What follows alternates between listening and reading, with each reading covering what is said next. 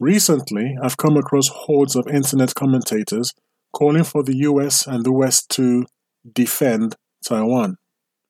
Quite apart from the fact that, as far as I know, these are all couch potatoes, mummy's basement dwellers, and ill-informed powder puff Karens who have absolutely zero intention of being in the first-wave amphibious assault on coastal China, I can't help thinking that these morons haven't thought things through thoroughly.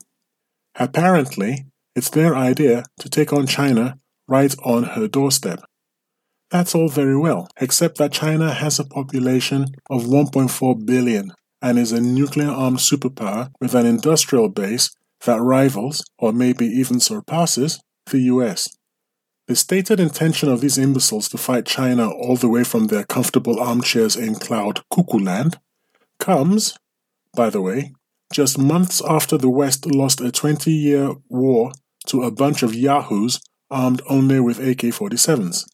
This buffoonery, like most buffooneries, is based on a dangerous mix of abject stupidity, overweening arrogance, and utter ignorance of the history of China and Taiwan.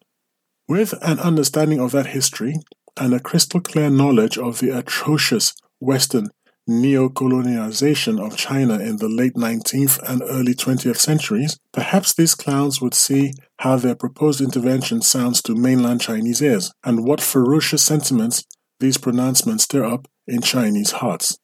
The thing is, what if we reverse the situation and, in a thought experiment, speculate that the Russians plan to support a separatist movement to declare the independence of the Isle of Wight from the UK?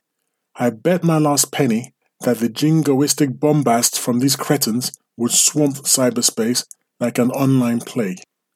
I just wish to goodness that these simpletons would grow up.